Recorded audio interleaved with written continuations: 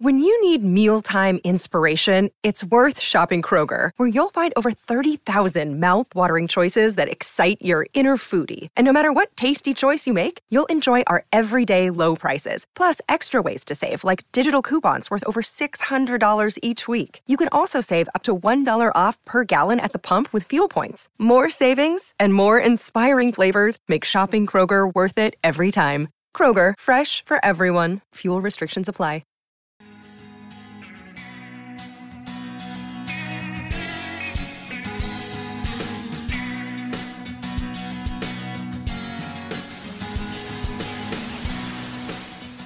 Welcome to the No More Late Fees podcast. I'm Danielle. And I'm Jackie. And we're just two best friends and ex-Blockbuster employees rewatching some of the best and worst movies of the late 90s and early 2000s.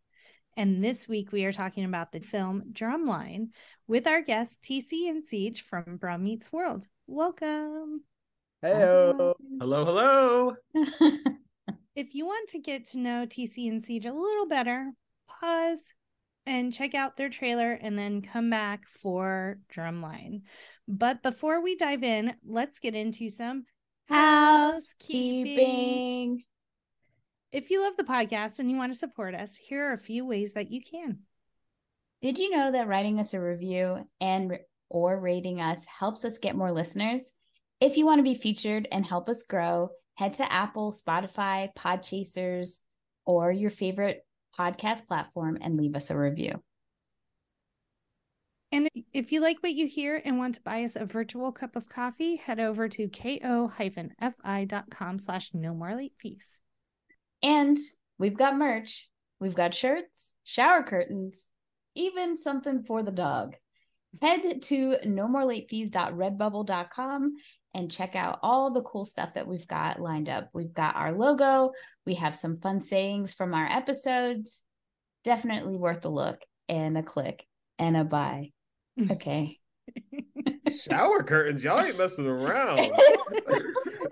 I saw that you guys clicking yes to everything that Redbubble has. It's fine. I saw that you guys launched your merch. It's so beautiful. It really is. Yeah, we're very excited. We just got into the merch game. A little late, but we're excited to be there. We're like, oh wait, everybody's doing merch. What have we been doing?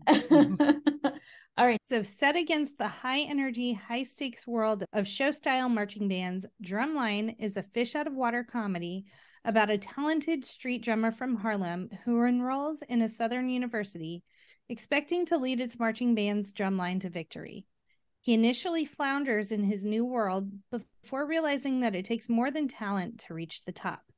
It stars Nick Cannon, Zoe Saldana, Orlando Jones, Leonard Roberts, and Jason Weaver. It was directed by Charles Stone III. It was written by Tina Gordon Chisholm and Sean Sheps. And you can currently watch it on Disney Plus. Can you? Because I bought this. I watched it on Disney Plus. I absolutely watched it on Disney Plus. I figured I was like, because I left my Disney Plus on your TV, no?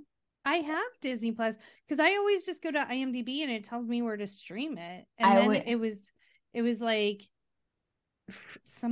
two of the ones where you had to watch commercials and I didn't have time for that. So it was $5 on Prime to buy. So I ended up buying it. I always Google it and then it tells me like where I can watch it. And I saw Disney Plus, but we're going to have to get better at this. This is why y'all have to sell merch.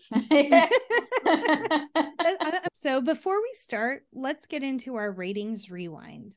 So you know the drill. Before we get into the movie, we'll reveal the rating our Y2K versions of ourselves would give. And then at the end, we'll see if our current selves agree with our initial rating. Our scale consists of would buy it again. The best would play on repeat. 5-day rental. Would watch again. 2-day rental. Okay, but nothing to write home about. Same-day rental.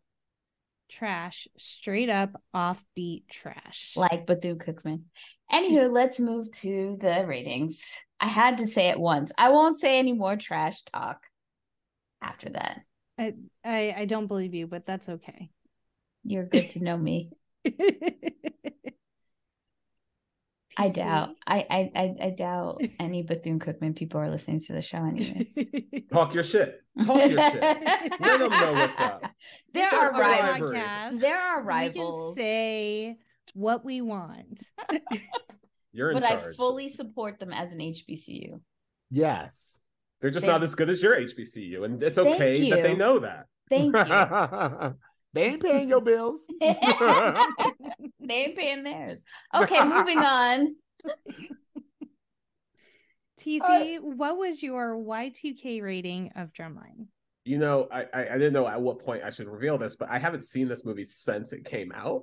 So I really don't have a close relationship with the movie. So I'm going to say that probably my Y2K self thought of it as a maybe 2-day rental, because it definitely didn't leave a lasting impression for me specifically. Siege? Mine was would buy it again. I enjoyed it for the time when it first came out. And yeah, I have thoughts, but yeah, I think it was would buy it again. Jackie? So there was a period of time when I was working at Blockbuster where I just bought everything. And so it was like I watched it once and it was decent, and so I would buy it.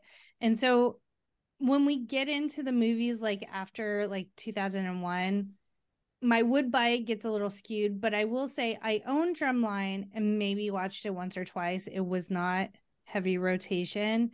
So I'll go 5-day rental. Like I liked it enough to buy it, but then I didn't really watch it after that. It was a would buy for me. It was a would buy for me when this movie came out.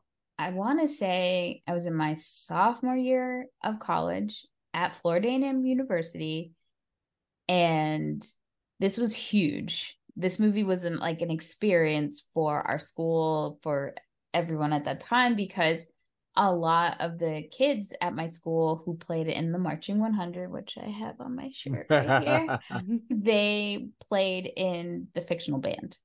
And it was almost like the movie was telling the experience I was living at the time. So it was very culturally relevant to me at that time. I did buy it on DVD. How many times did I watch it afterwards? Not many. I wasn't a huge Cannonball. Really? That's surprising. I wasn't. So there were, but I still liked it. Anywho, that's my history with it. Let's get into some box office deets. Yes. So this movie had a budget of $20 million and it made $57.6 million worldwide. I was able to find a oral history of the entire making of this movie by the entire cast on a website, and it was so cool and interesting to see the entire process. So the premise of this movie is actually based on Dallas Austin's experience. He pitched this movie. It was his idea. It's about his life, but it's about his high school experience. He was in a high school band. And if you don't know who Dallas Austin is, he's a huge, prolific music producer. If you remember TLC's Fan Mail, that CD, life-changing, he produced that. He ended up being with Chili and being her baby daddy. So the experiences of this movie were very important to him. He came up with the concept and he tried to pitch it. And it had been in pitching hell for a while. He pitched it to Fox originally, and it just kind of sat there nothing happened. And then, people will ask him what happened to that movie.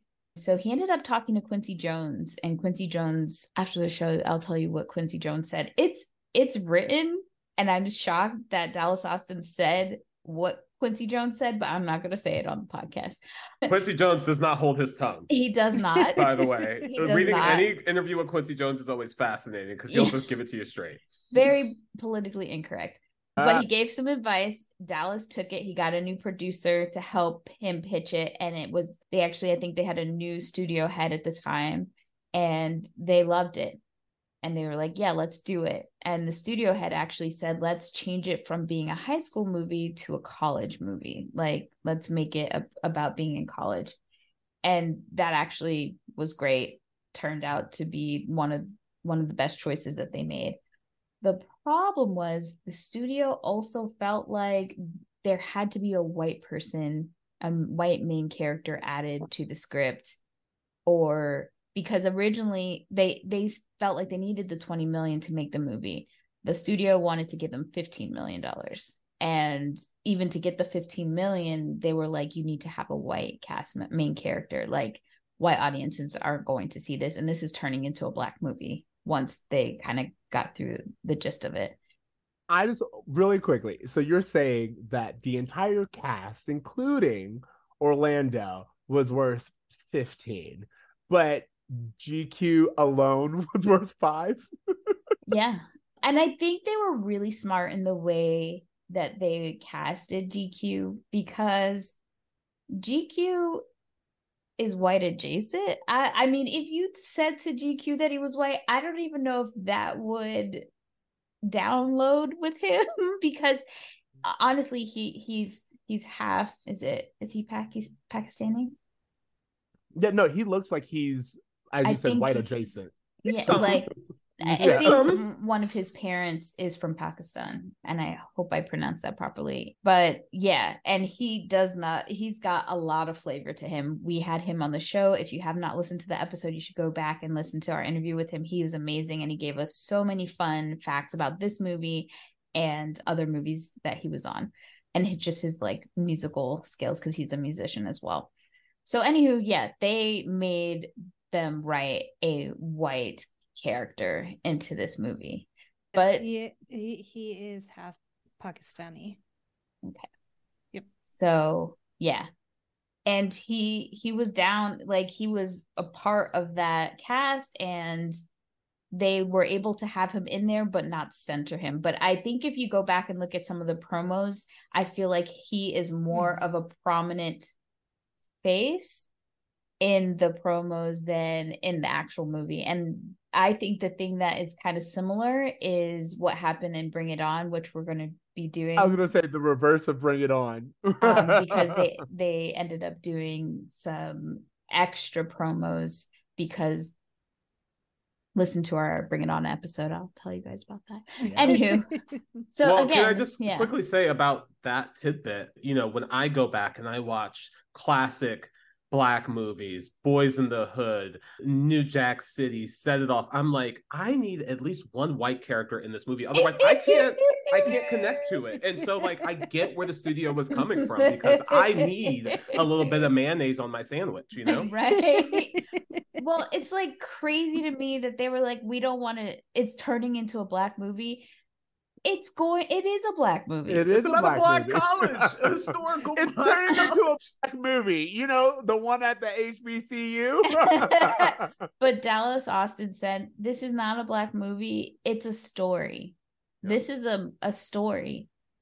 We have this conversation all the time because we watch a lot of television. And I believe, like, in a television or a movie, all you need is two Black people for it to be considered like a diverse movie. Mm-hmm. But one is diverse. Two is like, oh, more than two, and it's a Black production. Right. More than two Black characters in a movie, no matter how big the cast is, and it's considered a Black movie. And that is insanity. But, you know, I have to say, is it a chicken or an egg situation, right? Is it that we're that people are conditioned this way to think this way, or is it that they're thinking this way and they're like, we've got to cater to that? Because when I think about it, there are so many movies that I know in my lexicon, because I'm Black, and I'm like, of course I'm going to see Black movies, but there are a lot of Black movies that white people wouldn't even think to see, don't even know they exist. It's like there's a blind spot to it for them, and correct, they're like, I didn't even know. Like, there's sometimes even on our Instagram, I'll post certain things like very classic movies. I don't even want to say Black movies, just classic movies, And people are like, never seen it, don't know what this is.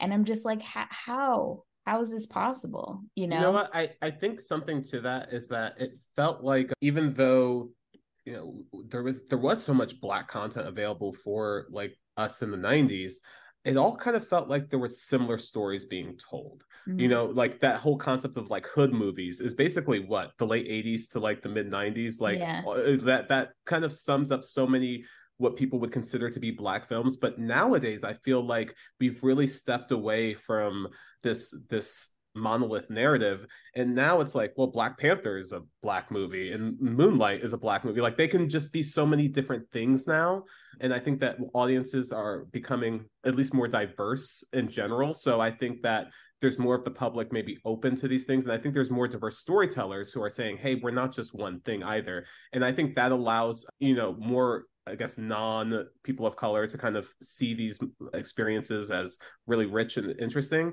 But I would say that any hood movie from the 90s, any classic one, is probably just as good as any drama that Scorsese put out in the last 10 years. So, Agreed. Like, it really just, you know, you have to kind of open yourself up to those things as well. Yeah, I think those movies were kind of forced into a category because the studios were like, oh, well, Boys in the Hood did well, we've got to keep making these. And we're okay with making these because it fits the narrative that we're trying to push.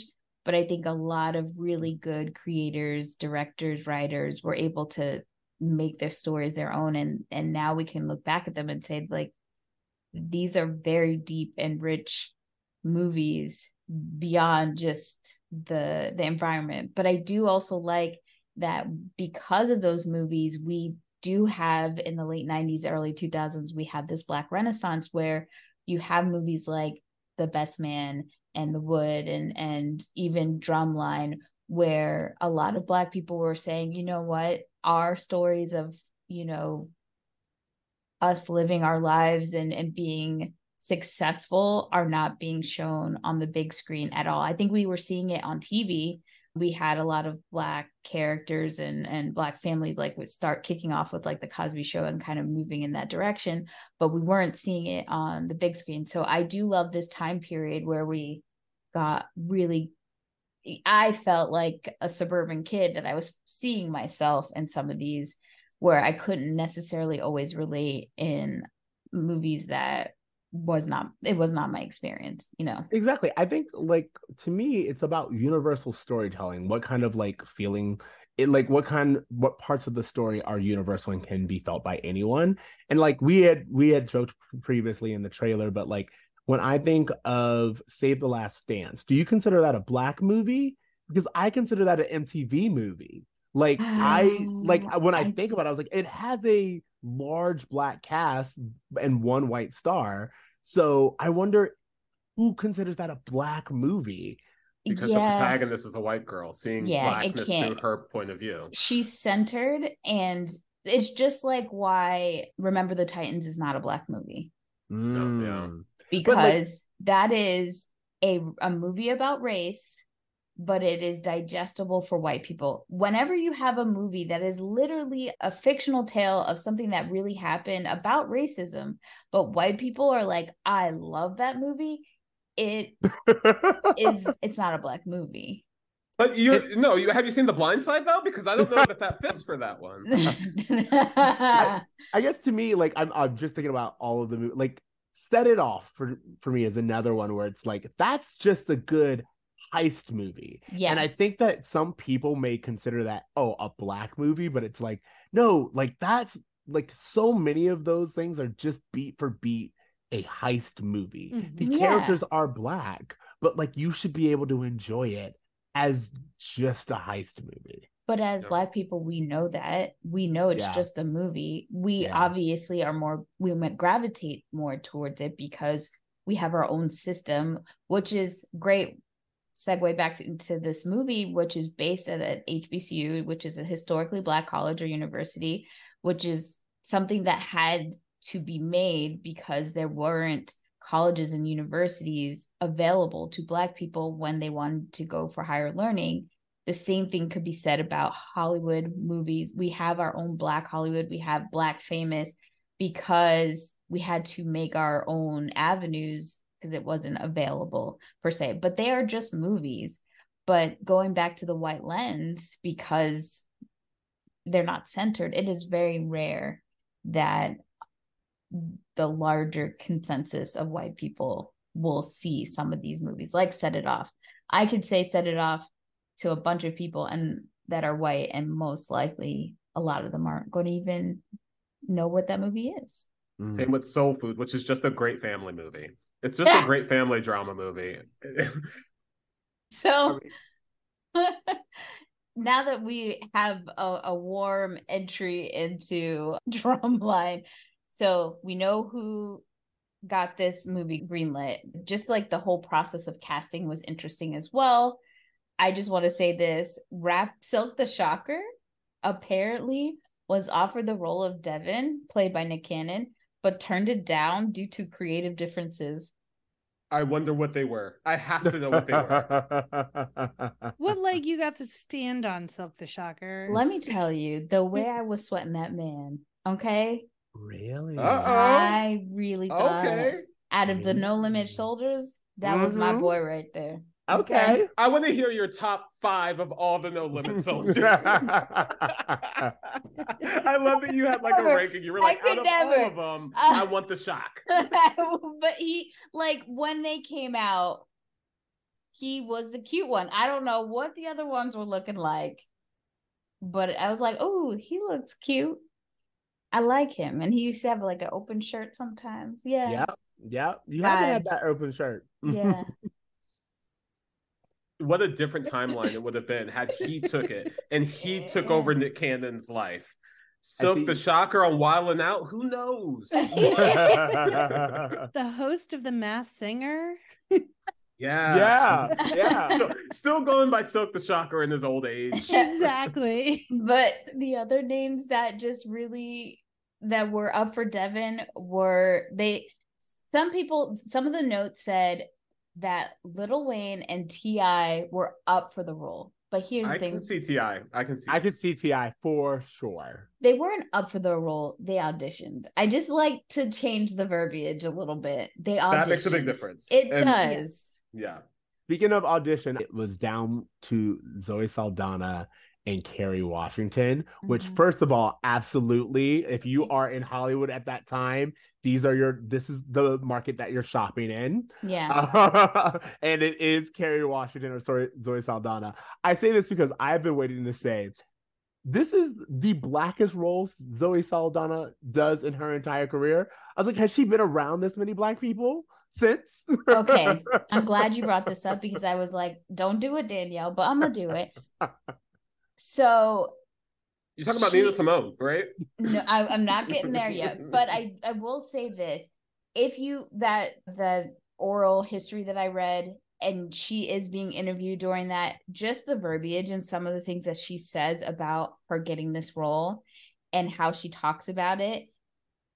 Spill the tea. Spill the tea. You can I'm read gonna say between the lines. Right off the bat. I'm just gonna say it because if you have Kerry Washington or Zoe Saldana, the moment I saw Zoe Saldana in the group of friends that they put her in, I'm like, oh, she's the lightest one. Mm-hmm. And it's like almost it's like she's set up for Nick Cannon to be like, and who would you be choosing within this group?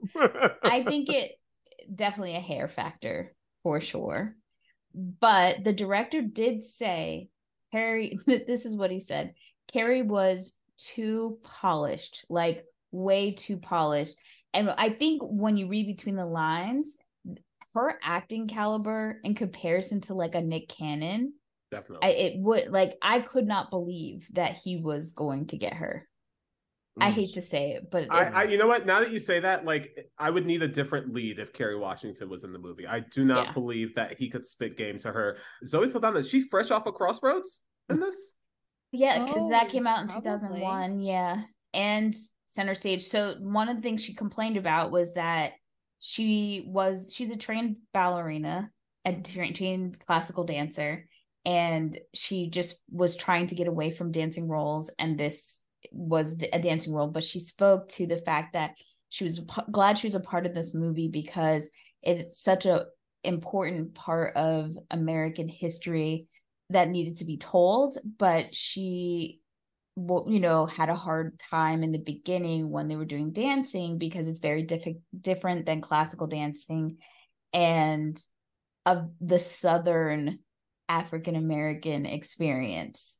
Yes, this is the blackest movie that she's been in, but also I have a problem with her talking about being in, like, now that she has the clout that she has and where she's at, she kind of complains about the fact that she's never been able to be in a movie that represents who she is as an Afro-Latina, but she doesn't clarify that in a way because she has all these roles that could have gone to African-American actresses and had no problem with that. So I get a little side-eye about her relationship to that kind of thing. It's giving I Know Black vibes. Absolutely. Well, yeah, and that's why I had to bring up the Nina Simone conversation, because that was the major complaint with her being casted as Nina Simone, was that she is so light-skinned, she's Afro-Latina, and that she didn't have the, you know, Nina Simone is a classically dark-skinned woman. Right. So it was definitely rubbed people the wrong way. And yeah, and here's the thing. As an Afro-Latino, I would say that it's nice to have our own people to cheer for, and it's nice to have our own community. I was telling Siege that, like, it wasn't until Miles Morales that it felt like people accepted Afro-Latinos as their own thing, as like, right. Oh yeah, there's Latinos that also experience racism. But it's also a different experience. And, you know, even me and Siege experience colorism. You know, throughout my life, I've seen it in different ways. So you have to acknowledge it. You have to acknowledge it and understand that it plays a part. You know, if they're only looking at Kerry Washington and Zoe Saldana, like, they're not looking at, you know, I can't even think of a darker skinned actress from the time period to consider, because they're not throwing their names out there. Gabrielle Union. I was gonna say, is Gabrielle darker? I was like, literally, a little bit darker. Yeah, but yeah, I just have a problem with the language that she uses about talking about these experiences, and it doesn't feel authentic. And it's just sad because we as the diaspora are rooting for her, right? But the sense that she's not fully aligned in that diaspora completely. So as we jump into Drumline, we see it is graduation 2002. Nick Cannon plays the role of Devin, and it's like an aerial view. It's a very cool cinematic shot of, like, the class of 2000 sitting there with their mortar caps on. But he is manspreading like no one has manspread before. I'm like, sir, stay in your space. I don't care that you're bored. Right. People need legroom too. He was letting all his babies. He's got to air it out. Yeah. Well, he's wearing a gown. He can't be constrained. And he's very bored, but his mama sure is proud, as his name is called, with her puka shells. Hey, don't knock the puka shells. I'm bringing them back. Like, I'm not wearing them now, but I've been wearing them all week. I'm like, and for the time period, puka shells, such a hot accessory. It's true. Yeah, it was giving me Veronica Mars, Logan Echolls vibes with her little puka shell necklace. But then at the conclusion of graduation, the band performs. This is, as we talked about in our trailer, if you want to go back and listen, I Believe I Can Fly by R. Kelly, which it cuts a steep. I mean, everybody played that at graduations. It's true. R. Kelly has touched the lives of so many children. Dark humor. And so then we see Devin kind of start to add some flavor to the beat. He kind of gets the whole drum line in on it too. And then we see him posing for pictures with his mom. And she's like, can't you just make a normal face? Like, why you gotta be cutting up? Go ahead. I love how the band director looks so irritated. And I could just imagine in his head, he's like, I'm so glad this boy is fucking graduating. Yes. But then he really gets into it. He's like, whatever, like this beat is hot. Like he just gets over it really fast. And then mom, correct me if I'm wrong. Does mom say something about fast girls in college? She does. He does. That is a Black mama line. I have such a problem. Like again, this is like, I think we've learned a lot since like the 2000s, clearly. But like calling the girls fast as if it's the girls' problem and like this idea, like that was totally something I noted. It was like, oh, those fast college girls. And it's just like, all right, when did you have Devin? Let's talk about that. Yeah. Also, the conversation is never like, hey, you as a man, you Strap need it to up. have You are talking responsibility. to Nick You Cannon. need to have. Oh, you know what? You're right. You're right. As a cannonball, I'm saying if anyone needed to have the conversation about being fast, it's Nick Cannon.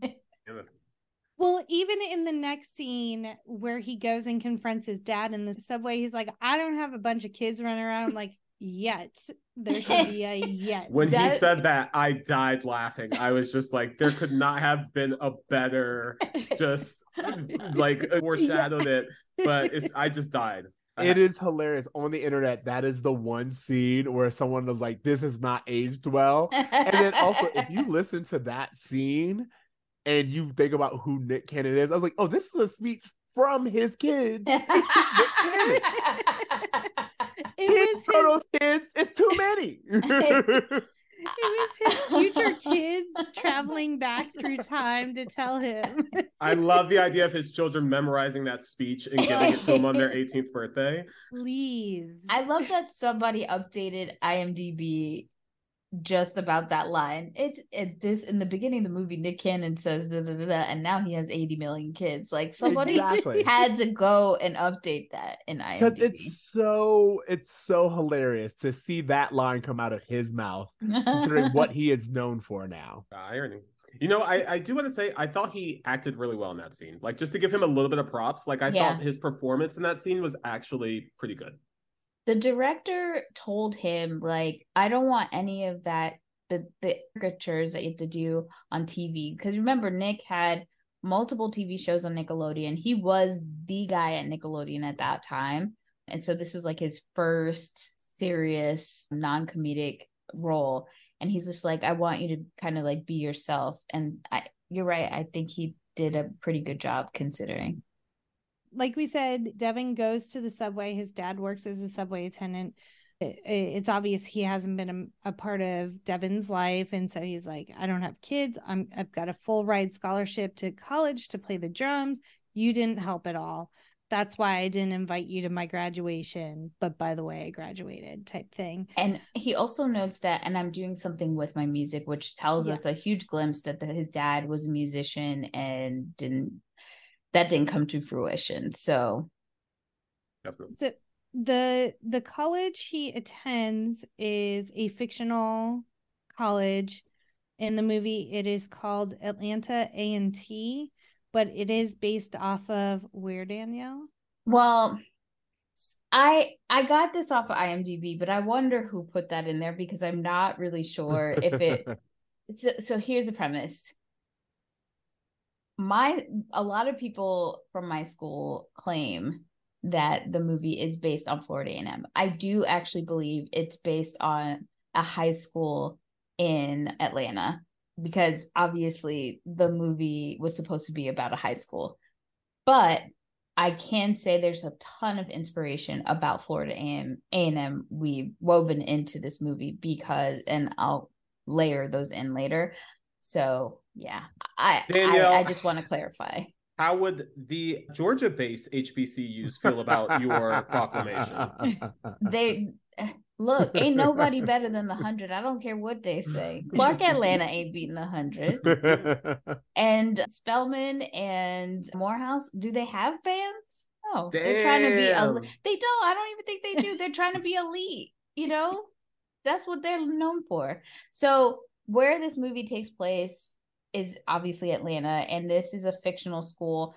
But in Atlanta, there are four core. Well, at the time, there were four core historically Black colleges. We had Clark Atlanta, we have Morehouse, which is an all-male school, and we have Spelman, which is all female, and then you had Morris Brown, which is the rival in this movie. Mm-hmm. Now, it is also rumored that the rival school that Morris Brown plays was offered to Florida A&M, or that they would be in that battle of the bands. But at the time, our wonderful Dr. White, who was the band director at the time, was like, FAMU doesn't lose. You know what? I love it. I respect it. That's them Vin Diesel rules. Like, I'm not going to lose on screen. So we don't acknowledge losing here. It's a rumor, but I could see that it tracks. But a lot of the people in the band that played in the band were FAMU students. The guy who is Nick Cannon's double in the film, and who like really teaches him a lot of his drum skills, his name is Jason Price, aka Snoop, and he was a sophomore at FAMU at the time. And even the band director that they got from a local Atlanta high school, he was a Florida A&M alum and also ex-drum major, so top tier. So there's a lot of FAMU. Danielle, now, were you in the band, or were you just I'm just a groupie, y'all. I'm just a groupie. Okay. As you should be. No, I mean, I did a lot of research because my school is very important to me, and I called I have a lot of friends that were in the band. I called one of my friends, and we were going back and forth. I was asking a lot of questions because I wanted to know if this experience that we're seeing in this movie was real. Like, did this happen? Did they have these little factions, and were they, I don't want to say haze. That's not a good word for our band. If you want to know, look it up. Okay. Talk about it. I have a lot of comments about that in this movie. We're from Florida, remember? I know. I'm talking we to know the a school scandal. Devin is on a bus with a few of his bandmates heading to college, and so they kind of make introductions in that scene. So we're introduced to Jason. Was it Charlie? Ernest. Charles. Yeah. Jason, Ernest, and Charles. Now, Charles' character is very annoying to me, and I don't remember if he's in Remember the Titans. I think he is, and he was just as annoying to me in that movie as he is in this one.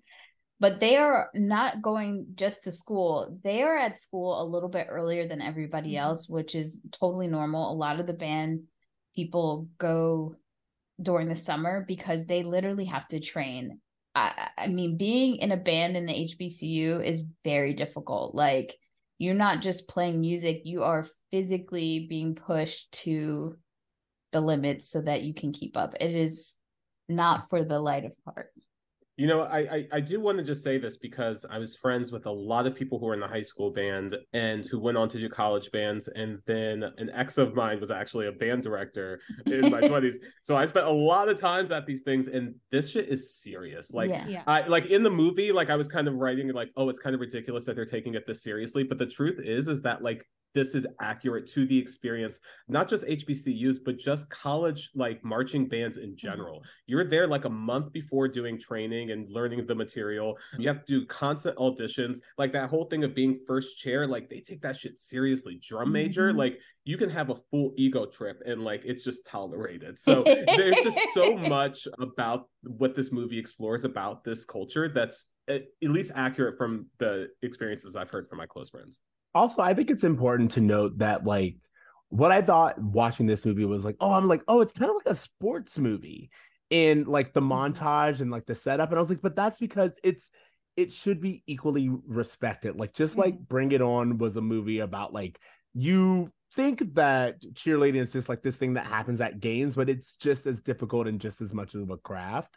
I would say that Drumline was like that movie for band where it's like, oh, it seems like just something to do during halftime, but these people take it very seriously, and it is an art form to be able to play a heavy instrument while walking around in all types of weather. So yeah, I thought that was amazing. And I'm glad you said that, because the director actually said to, like, I think the cinematographer and all that, he's like, this movie is about band, but we are making a sports movie. So you're absolutely correct. That is the way that they were making this film. That's so funny, because I also got like a lot of like Sister Act vibes from it. Just like, y'all been doing it the old way for too long. We got to change it up. We got to get the people in the seats. That's a good movie. Well, and when I started watching it, I'm like, as soon as we were introduced to Dr. Lee, played by Orlando Jones, who is the band director, I'm like, this is Pitch Perfect. Yeah. Where they're doing it in like the traditional way, and they're not winning, but they're stuck in that rut of tradition and convincing the leader to change and update their ways, and different new is not always bad. And then you like conglomerate, like you weave together the old and the new, and then you win. So what you're saying is Pitch Perfect stole Drumline. Yes.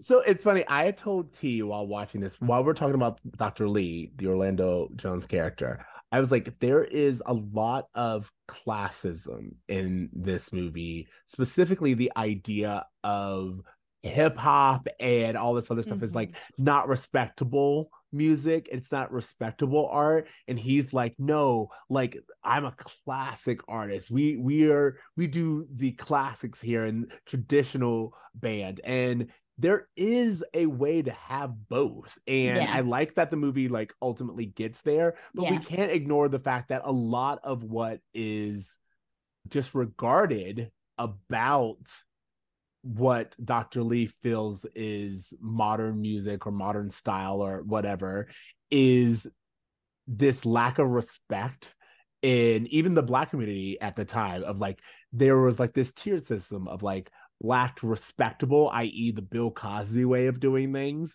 and then like what those hoodlums are doing. Like when he was like, I'm not gonna play the thong song, I'm like, what's wrong with the thong song? Have you heard Cisco's falsetto? Like but I think it also speaks to, but with anything within Black culture, it definitely is a trickle down for what we are receiving from the white community. And a lot of the things that we continue on or push is more of a survival tactic a lot of the times, because we want to be able to navigate the world in a way where we can be successful. And I think a lot of people have that mindset instead of just being who we are. And even when it comes to marching bands, you know, there is such a divide between a PWI marching band and, you know, when he does, what is the Flight of the Bumblebee or whatever, that song, that is very much like the high level of what you're going to play from a marching band. Like you have to get, that is a very difficult song to play. And I see Black bands play it, trust me, but for a white band, that is like a normal thing that they play it. I remember the first time I went to a white football game and I said, what the fuck is this? You know what it was? I went to University of Florida. I was visiting Jackie's sister. We went to a game because my college, they had those, what are those games called, where they take a smaller team and they whoop them. But like they end up paying the school, the larger school pays a smaller school just to kind of like play up on them so that they can like warm up or whatever. So I knew we were not going to even come close from a football standpoint against UF. But I said, but you just wait, Heather. You wait till my band gets up on that stage, onto that grass. We about to tear it up.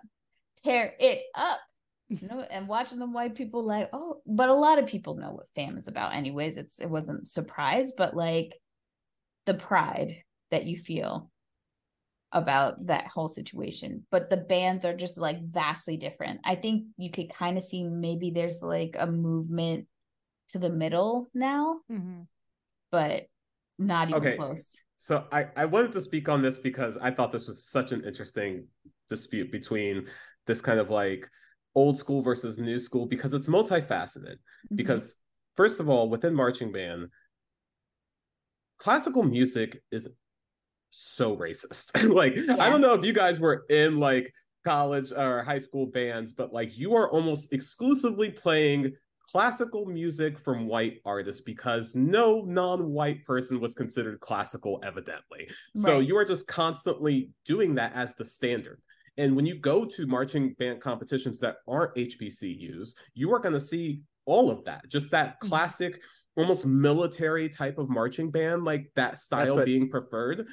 And so it's just like there's racism happening within just the whole dynamic of choosing music for a marching band and how you display it. Yeah. But within the Black community, there's always been, you know, at least within the last 100 years or so, this conversation of jazz versus hip hop. And you know, it seems like Black people were responsible for the culture and we're responsible for creating new things. And I wouldn't say responsible in a bad way, but just like we just do. Yeah. We're constantly creating the newness, that there doesn't seem to be this protection of the like carrying a legacy, or, you know, for jazz, like it just doesn't seem like there's this culture to protect it the way that like white people do with classic rock, for example. Like, you know, there's this thing of just like, even if you ask any white person today and you just bring up like Leonard Skinner, they'll probably know a few songs and they'll probably hold them in great reference. But I don't know that the average Black kid today could list a Louis Armstrong song or a Miles Davis song, because it's not something that we're like passing along. So I understand Dr. Lee's perspective of like, hey, carrying on that legacy as well is also important. So there's just a lot of interesting conversations happening from like a race standpoint and a generation standpoint. But yeah, it is generational, because it's funny now that white people hold jazz to a very high regard. When you look back, you could even cite the musical Chicago in the way that jazz was considered. Any music that was Black was considered no bueno. And music. Jazz was used as a way to blame the crime that was happening in this country, and was considered like classical, like you said, classical music here. And jazz was not great. You know why? Because jazz was a feeling. This is music with feeling that you can't put notes to it per se. Every time a musician would play jazz, it might not be the same thing you saw the show before, because they are going to have different movements. So it was just so outside of the box. But it also was a way for people to express what they were going through socially as Black people. And it's just really funny, as that generation got older, that they couldn't look at rap in the same way, because it was literally jazz in a different time period. And it's funny to me, because I think the thing that makes this movie really interesting to me, and why I kind of really loved it on this rewatch, is it brings up really good ideas. Like, as you were talking about with jazz, the thing about Devin's character is he has a different form of intelligence. Like, that ability to watch someone do something once, just watch them, and then you can pick up the music notes without being able to read music yourself. Right. It's like that's a talent, and that should absolutely be nurtured. However, Dr. Lee is right that you need to know the basics before you can break the rules. Mm-hmm. And that's what I really loved, because he says something early on. It's like, we need to educate and then entertain. And what Dr. Lee is trying to do is he's trying to make sure that these kids have a fundamental understanding of where their music came from. So when they are trying to create new music, they actually understand where that music is rooted from, if that makes any sense. So I understand his goal, but it is very much like, we can only do the classics and we do not respect the new stuff. But I also I always felt torn about it, because I understood where Dr. Lee was coming from. And I felt like if he had just kind of maybe said it it did still feel elitist. It still felt... it is elitist. Mm-hmm. But it also felt like, white people need you to know this. And you can't do what you're doing. But he was a genius, essentially. It kind of goes back to what you were saying about jazz versus classical. It's like classical is being able to make all of these rules about time signatures and keys and tempos, and jazz is just like, bro, let's just feel it. And right. so it almost kind of comes down to that same understanding of just that white people kind of need, at least musically, needed that kind of structure. Whereas, you know, there seems to be this like instinct to express yourself outside of the structure that whiteness approved of. Right. Well, it's even visually represented when Jason is like, he's not feeling the music. He's going through, he knows what he needs to play, but there's just some piece missing. And Devin goes in and kind of gives him that key to, this is how you feel the music and work with the music and make it a part of you. Yeah. I mean, look, I could say it all day that so many things are rooted in racism, and you would be amazed. You would be amazed. And like, you know, a lot of people are like, oh, why are you always bringing race into it? Because it's everywhere. It's just unfortunate that people are like in a bubble. They don't realize it. And I think a lot of it has to do with, once you buy into the idea of whiteness, you have to give up your culture, right? So when people moved here from other places, you were Italian, you were Russian, you were Irish, you weren't white. That concept is like something that they bought into so that they could have a sense of like being higher than. But when you buy into that, you have to let go of the ties of those culture that you have. And then what do you have? Because whiteness offers nothing. Right? It offers no real culture. It is an absorption of things. It's like literally mocking or repeating something that you're seeing, but not quite understanding, and being able to have that touch point of where culturally it comes from. Mm-hmm. And they don't understand that. It's an absorption and a regulation. Yes. Like that's what it becomes.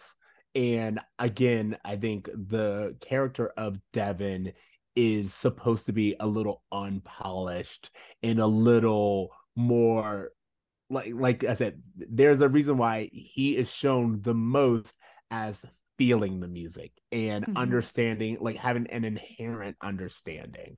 And my whole point is to say that like I feel like Devin's right in the term of, in order to progress, you have to go back to like the feeling of the music. But Dr. Lee is right in order to be successful, you have to have an understanding of the basics. Yeah. And this movie to me does a really good job of being like, no, it's both.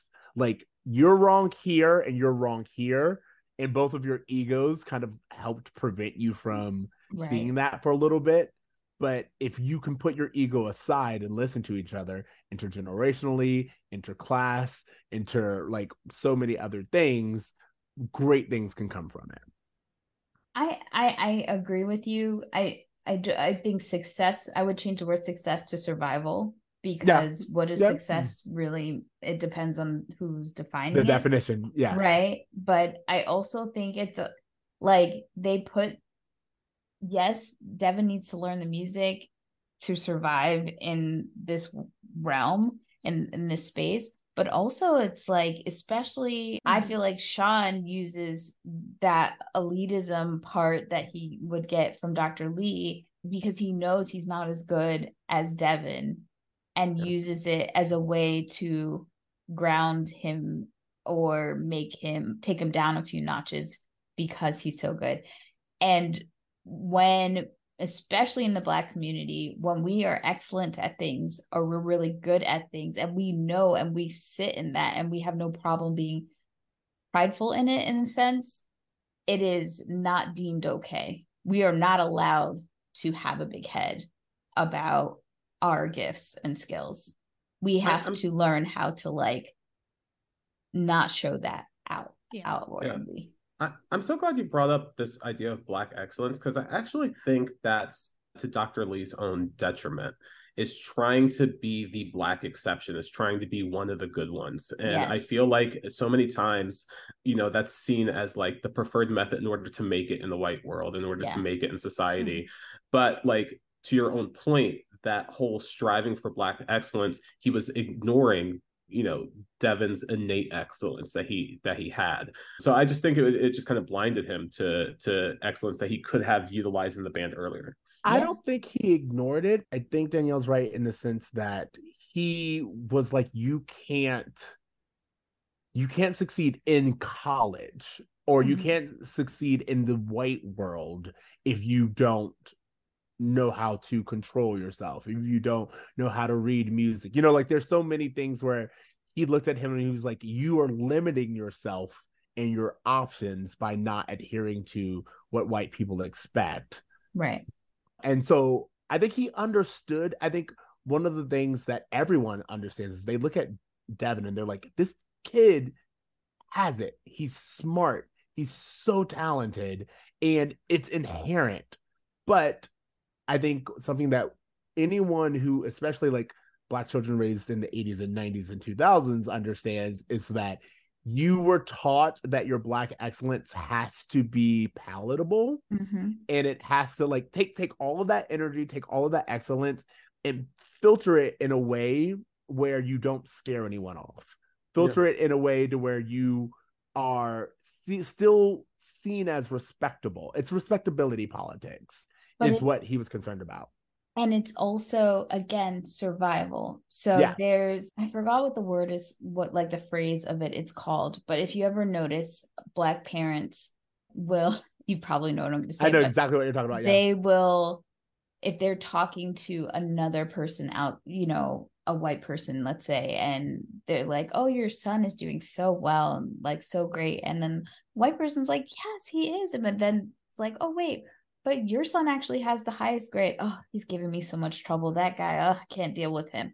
The parent will downplay how well the child is, and will even downplay it into the child. Can't gas your child up too much, because to go out and survive in the real world, you cannot let them know that you're excellent. And that comes from slavery, in the sense that boy can't read. Who said he could read? That boy can't read. Right. And to have a child in slavery was an act of rebellion in some way, if you did it and tried to keep them, and if they saw that there was too much capability in your child, you might potentially lose them. So you might say, oh, no, he's stupid, or whatever you have to do to protect that child and make them have their head down. So it's just like, so many generations of learning these survival tactics actually cause us to have these things that are happening and we don't even realize. And so like educators, parents, we are doing things in our communities to essentially that would keep us safe, instead of just saying, go for the clouds, because we know that's not something that we have access to, essentially. Right. And to your point, like, you develop survival mechanisms because they serve you for a period of time. Right. And so, deciding, how to talk to young children and realizing, hey, maybe, the thing that was told to me in 1960 doesn't serve this person in 2023. Right. Like, you know what I mean? Just kind of like understanding, but also having the understanding to prepare them for the realities of life as well. There's a balance there, and I don't even know that I know what it is. Yeah, and we're seeing that now with generationally, and that's not just the Black population. This is happening across the board, where you're seeing, it's like boomers are mad that we're able to go into work and say, no, that's against my mental health, or I need a mental health day, like things that they were never able to do. And what they get pissed, they're like, well, that's not something you can do. And now we're learning, especially like Gen Z and Gen Alpha, there's like no limits. They're like, yeah, well, I'm not doing that. I'm not doing it. Yeah. And it's not something we ever thought to do. And it's almost like we're getting a backlash because they're upset that we're becoming so free of these constraints and these rules that, what do they exist for? We're questioning that, Mm-hmm. Well, we're also doing the work to unpack the trauma that caused the Right. survival mechanism to begin with. So we're doing the work. You know, one thing I wanted to mention that I had wrote in my notes when I was watching the movie was that, you know, they give Devin such a hard time for his attitude, but I kind of stand with Devin in that sense of like, you have to give respect to get respect. And this is the reason why I could not do the military. I could not do a frat. I couldn't do any of that shit. I was like, you ain't talking to me that way. I'm not shaving my head. Like I'm a person. Like, why do I need to run around and do this hazing shit? Like, that just was never something that I was able to get behind. And so anytime that they were kind of pushing that on him and he rebelled against it, I was like, hell yeah, like, forget these people. Like, why are you shaving your head? I'm not gonna go ahead. My friend DJ, who was in the band, he's like, it's not like, for him, the understanding wasn't that it's necessarily hazing in some ways, but it's so that you become a unit, you become one, and that so much of the things that you're kind of enduring is because they know what's going to be down the road that you don't really know, that you're going to need this endurance, you're going to need to run, you're going to need to do push-ups, because this is going to be a full body experience when you're out there really playing.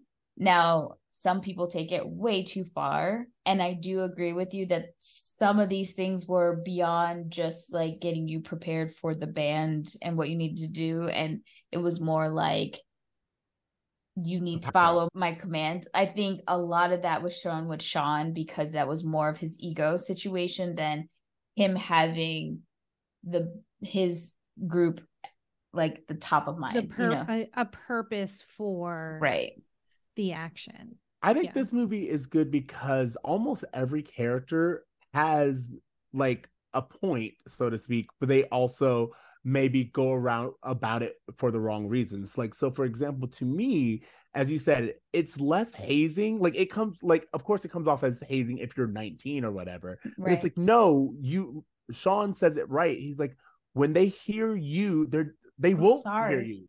Sorry. They're like, they won't hear you. They hear the band. Like, yeah, you're doing good, but the point is for the band to sound good. All of us collectively, that's what we're judged on. We're not judged on your solo. We're judged on us as a unit. So he's right there, specifically when Devin grabs the one drum, the really nice drum, and he's like, you're not ready for that yet.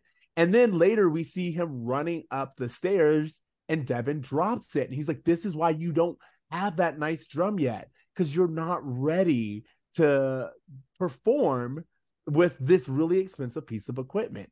There is something to be said about the lessons that are trying to be taught, but it is important to know when you are talking specifically to a young Black child about authority, why you need to give them a reason as to why you are instilling these lessons. Because for someone like Devin, his exceptionalism has gotten him this far. Right. That's why he said, they came to me. They said they need me. Why? Because my innate ability to stand out is what got your attention. But you are right. The teachers are right when they say that is true.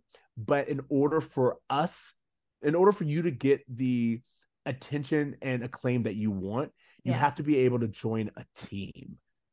And I think it also is generational as well, because our parents and our grandparents, they didn't give us reasons. Like, children, that whole idea that children are meant to be seen and not heard is like a concept. Like, they almost feel like you are, when you ask a question, it's for understanding and not challenging per se. And I feel like a lot of stuff could be avoided if they could just tell us the purpose or the 100%. reason why. Like, don't call me a crab and tell me I'm an asshole because I didn't want to wear a white shirt. Like, right. You know what I mean? Like, tell me why. The way they talk to him and try to force him into, like, to me, it almost felt like forced conformity, which I know isn't it. Everyone's making great points. They're trying to make him one unit, one team, all that shit. But it also feels like they're like purposefully trying to break him down without, like you said, giving him the proper explanation, being like, hey, the reason why you can't do that is this. It's almost like, no, you didn't do this and I'm going to shame you for it, versus giving you the explanation. What Sean does, Sean is trying to break him and not like the real reason why they do it. We wear white because we want to get everybody used to being in a uniform, and white is the most accessible. Everybody has a white t-shirt. Like, instead of like having that thought through, but Sean is just doing the trauma that was done to him without any reason. Yep. And he's just repeating it because it worked for him, and not understanding that this is not the same type of person, and you can't do that with everybody. And I think we're learning now more than ever, especially with everybody realizing that they have ADHD and all the things that they went through in school, and with the way that everyone learns differently. And we're dealing with children now who are like asking why, and we cannot just say because I said so. They're not accepting that. Well, I think it's important, Danielle, to your point, because I said so, and this is so important to remember, specifically before the 80s, it was in fact because it's like, no, you are too young to understand the systems at place and how deadly it can be to step out of line. Like, deadly. Like, if someone says something to you and you don't immediately shut up and listen to the Black elder in the room, you could literally get every person of color shot in that room, every single one. So like it was really important for just do it. I don't have time to explain to you in this very moment how much danger we're in. Just listen to me and don't ask questions. Like, that's kind of like what it was. But now, they could have said that. But they didn't say that. No, I'm saying like that takes time in the moment. And I'm saying is that you were accurate when you say a whole generation was raised under that kind of authority. And then you get the millennials who, you know, or the Gen Xers who were just raised with the Cosby Show, and we were raised by the TV. We were by ourselves. Black Power Rangers, and you can be anything. So and a whole decade of I don't see color, you know, like all of these things. So when we got to an age where you were like, just do what I say, we were like, I don't think so. You've been at work my whole life now. You want to come talk to me? You don't just get to come in and tell me what to do without a good reason and or explanation, especially since we are so like, we will follow instructions that make sense. We will not follow instructions that don't make sense. So if you don't take the time to tell me why it makes sense, then why am I listening to you? Right. So that's like, I just wanted to point out that you were accurate when you say why the generational is, in that it really did have to start with us being like, oh, it is not that the older generation had ill intentions. They literally just did not have the time and or words to explain why. And now we spend most of our time with any generation being like not even to a younger generation, to ourselves being like, hey, do you know how you were taught to do this?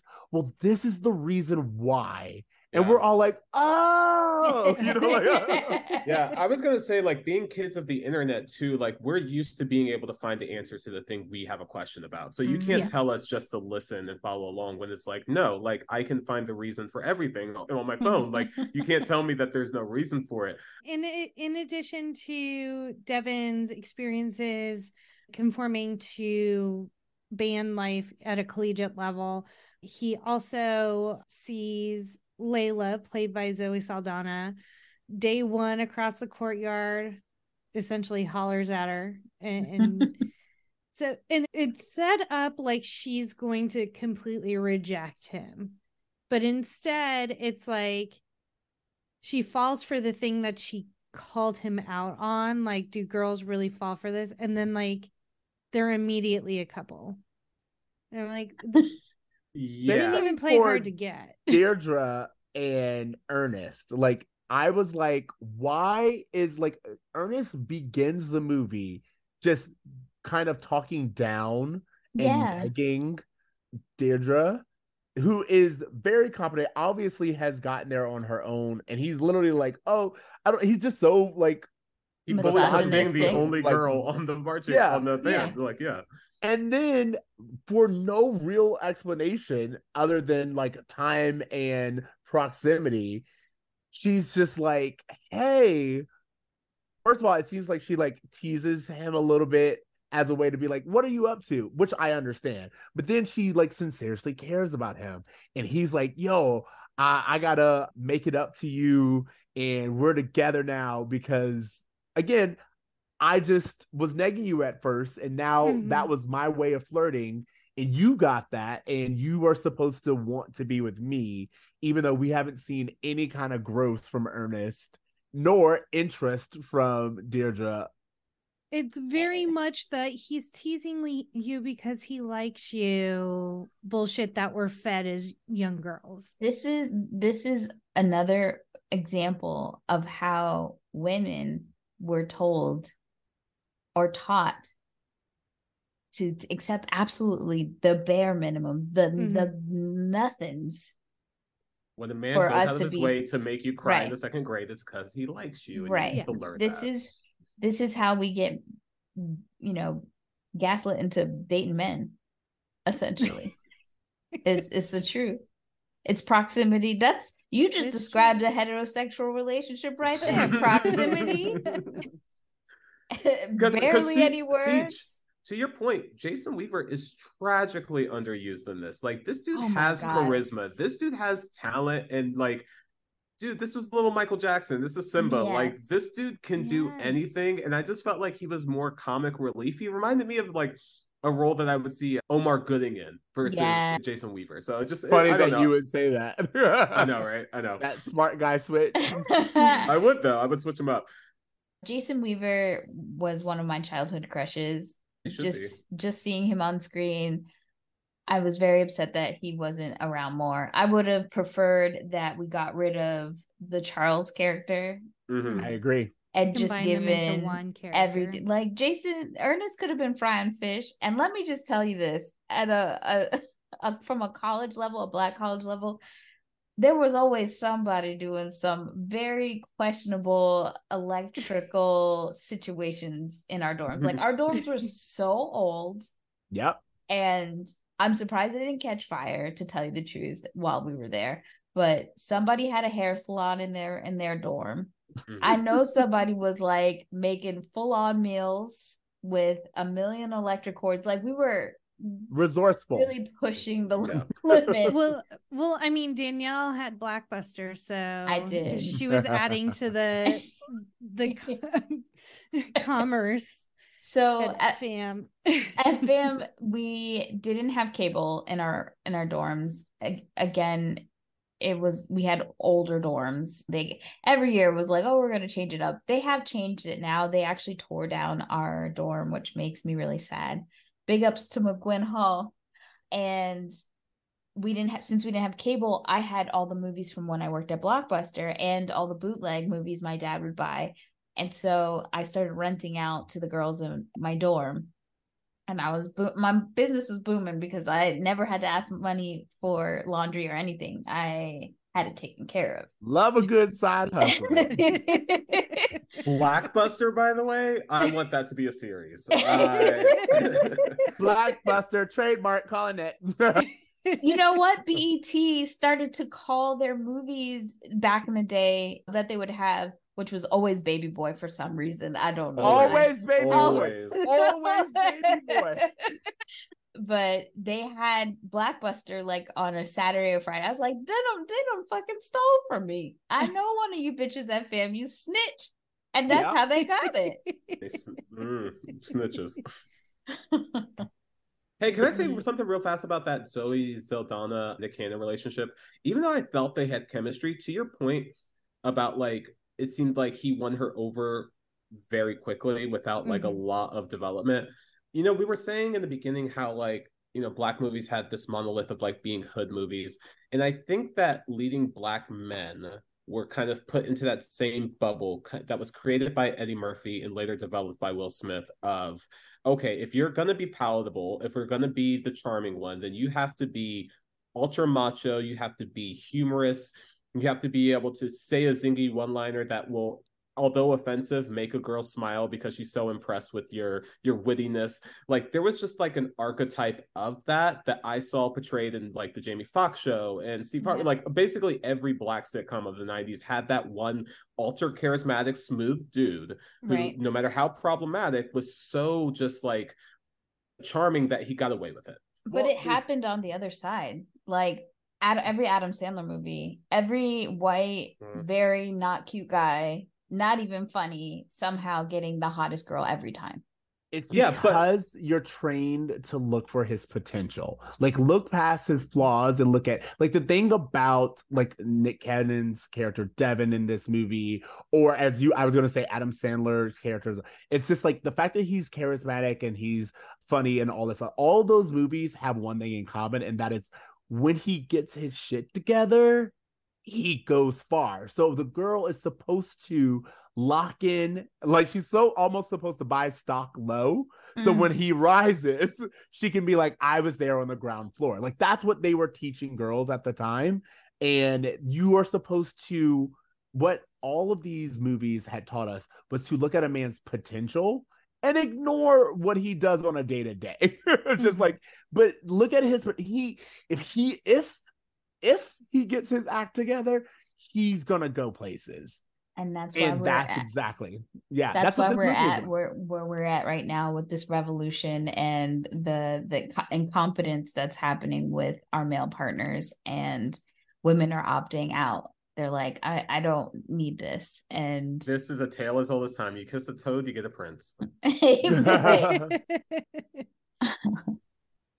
So we see Devin at one of their first games. Sean kind of challenges him and is like, if you want my solo, take it. And Sean thinks that Devin is going to choke. He's going to get out in front of the crowd. It's new. It's scary. And Devin rises to the occasion. He feeds off of it. He's there. And he also impresses the dean, who just wants that money. He wants shucking and jiving, and he wants the school to make money. He don't care. Can I say something in support of this dean, who I know comes across as like this person who's not as caring about the artistry of the music, but what he's talking about, there's truth to it. Like when you're at a Friday night game, like the people who come to a football game are not always the people who are interested in complex musical performances. They want something that's going to entertain them. And I've been at football games where there have been really complex, halftime shows that were also kind of artsy-fartsy and kind of highbrow at a place where people wanted a P.D. Pablo song to dance along to. Like, I think there's something about knowing your audience. And like this is about money and generating money for them. So it just makes sense that he would say like, hey, why aren't we giving people what they want? I think I'm not saying it's the best way to go about it, but I understand where he's coming from. To volley that right back, I was going to say, to Orlando Jones's point, Orlando Jones is trying to teach these kids something because this is a college, and the dean is like, well, we are also a business and we need that money. And to me, again, if this is a sports movie, it goes right back to this idea of we want to use these children to get us money that's not going back to these children. Nope. And if they leave here with less of an education, does it really matter? We got what we needed. Right. And I do think like there is this is why I was like, everybody in this movie has like a point, but it's also, they also have a kind of backside to their own motivation, because the dean is right that why aren't you playing music that the crowd can relate to? Absolutely right. But his motivation is not to make sure that Devin knows music at the end of the day. He is on a scholarship. This is potentially what he wants to do. He needs to leave college being able to read music. Right. But the dean doesn't care about that. Only Orlando Jones seems to really care that this kid leaves this place with a skill that he can then transfer into a life. Right. And I think honestly, what's missing for everybody is balance. I feel like he should want the kids to be educated, but you can't have these programs, especially from an HBCU, from that lens, because especially if you happen to be a private HBCU, it makes it even more difficult because you're not able to get grants and financial backing from the federal government. So that means that you have to you have to completely depend on your alumni and outsource money to come in. And that means during games, you gotta, and for an HBCU, it's rare that it's about our football teams. Very rare. When that guy says halftime is showtime, it's not a lie. Yep. We are here for the halftime show. And you will really see half of the, like a good 80% of the people leave after the halftime show at an HBCU game every single time, unless just a miracle your team is winning. Miracle. Well, again, you have to know your audience. You have to know who you're performing for. Like, I don't know. There's something about show business. It's a show, and it's business. So, Danielle, I wanted your thoughts about the step routine at the house party. You mean how Zoe did, or just the fact that there was a how step Zoe show? Did specifically? In her interview, she said that her sister did step. I think it wasn't natural to her. And look, for me, I feel like I have rhythm. I used to tap dance. It would take me a while. You still tap dance. I do. But I would have trouble. Like, step is not like my thing. So I could see there being some awkwardness for her, especially, again, she is coming from a classically trained background. She did okay for what it was. Now, I'm thinking for most people, going to a college party and then seeing randomly these fraternities and sororities just stepping in the middle of the party, that might be odd. But for a Black school, that is absolutely normal. Any one of the Divine Nine is going to pop up and do their strolls in the middle of the party, and you better not get in the way of them doing their stroll, and you better not try to emulate their stroll and their signs and their call signs or whatever, because that is like a sin. And I remember going to college for the first time and experiencing a lot of the HBCU life for the first time in that way, because I didn't go to a Black high school, and seeing this, and just, it was like a whole new world, and learning the rules and figuring it out. And it was like, sometimes it felt like people were doing, we didn't have TikTok then, but I promise you, every time there was a party, there was a choreographed number. Every time there was a dance that everyone knew. And I'm like, where is this happening? When is this happening? When are the lessons? But then eventually you just learn it. You figure it out. And then So you're saying you got to live house party too? Like, I did, but so jealous. In a different atmosphere. But like, when even as alumni, you go back or you go to parties locally, there's like alumni whatever. There are dances from your time period that everyone just knows, and it's amazing. It's a wonderful, like, unifying thing. So that was very authentic in that movie of fraternities and sororities doing their stroll. That's just absolutely normal, just an everyday thing, everyday occurrence. So, but did Zoe pull it out? No. I noticed that, like, she started in the front but very quickly went to the back. If you watch, there's a show that she did on Netflix called From Scratch, and there's a scene from her wedding, because again, she is a Black person. When I say Black, I mean she's an African-American playing an African-American person, and they are doing like the electric slide, and you quickly see her jut out of that. Like, she could not run out of that faster, because her doing it's just very awkward. It's so sad. Sad. That's so funny. And you know what? It's probably for the best that Nick Cannon was, like, his character was made to be like this prodigy, because you definitely could not make that claim about Zoe and Step. No. No. She's a philosophy major, guys. I kind of would have preferred her to just be outside of, like, maybe she wasn't in the band, she's in the stands, you know. Sure. she's a ballerina. Let play to her strengths. She did not.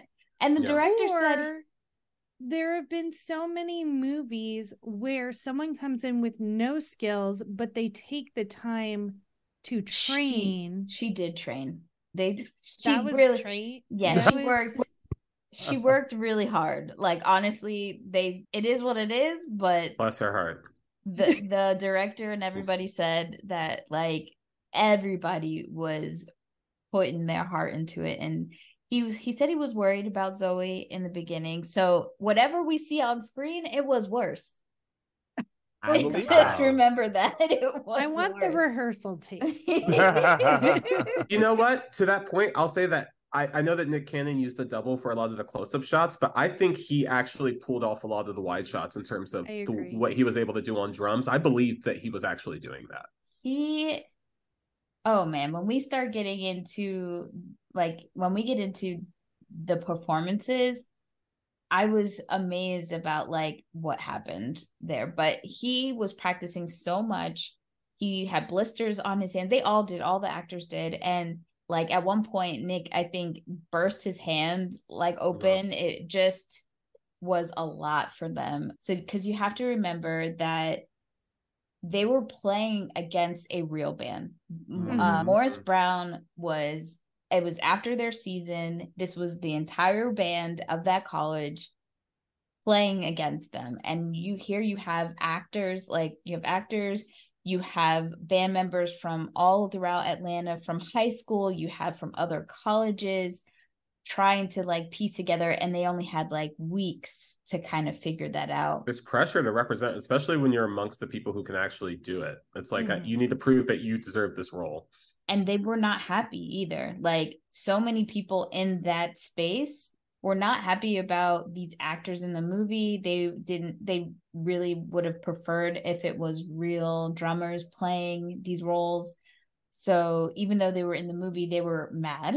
And that final scene that we get between Morris Brown and the drumline of A&T, that was real. So the director, what ended up happening, obviously it was choreographed and, whatnot, and it's scripted that they were going to win A&T, but Morris Brown did not come to play. So they came, that scene where they play on their drums, which is like a sin. That was not something that they knew was going to happen. The director started to get so heated between these two, even though it wasn't a real competition. The director was like, I'm going to let this continue to happen. I'm going to actually fan the flames on this. On the fire. And so he ended up getting two t-shirts, one that said, like, A&T on it and one that said Morris Brown, and had it sewed together. He was playing both sides. And so that scene where they do that, Nick Cannon's face where he looks really mad, like, all the actors looking real, they were not acting. This was real for them. They were pissed. And Morris Brown would not let up. They knew they were supposed to lose, but they did not care. So after they did that scene, the leader of the band, the fictional band, had to yell at his people, because the director's like, what's going on? You gonna let them smoke y'all like this? And so they had to go back and redo some of the choreography and come up with new concepts. So, like, that night before they had to shoot again, Nick Cannon was, like, really taking it seriously. That he's like, I don't want my double to play anything. Like, he really went at it, like, hardcore. So everything you see in that last scene, that's really them going at it with each other, which I thought was so cool, because I had no idea. Brings more heat to it, makes it more realism. And like, Nick Cannon, you know how, like, different actors have different, like, mannerisms and stuff that you can tell. Like, Jennifer Aniston always flips her hair with her thumbs, and Angelina Jolie always touches her neck. Nick Cannon holds all of his tension in his lips. And so it's so, I thought you were going to say he impregnates people, but yes, he does that. That too. But that's in his personal life. In his acting life, it's just, and because the scenes are so intense and he's concentrating so hard on drumming and stuff, it was just very, very noticeable in this movie. Well, Nick Cannon is an accomplished lip actor. Cannonballs know this, that he has a lot of training in lip acting. So that comes across on screen. Excellent.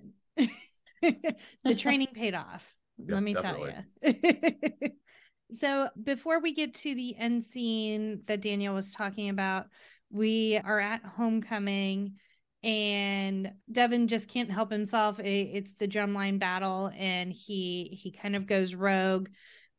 The drumline tries to follow him as close as possible, but it results in a fight between the two drumlines. And so Devin is kicked out of the band.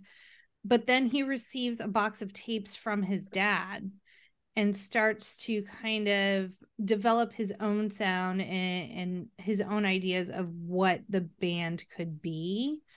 And so he goes down to record some of those, meets Sean, and they kind of get into a drum off, but it was like recording the whole time, which was that real technology? Like that it would write music based on what you were playing? I believe that I'm actually impressed. is That's really cool. Yeah. Right?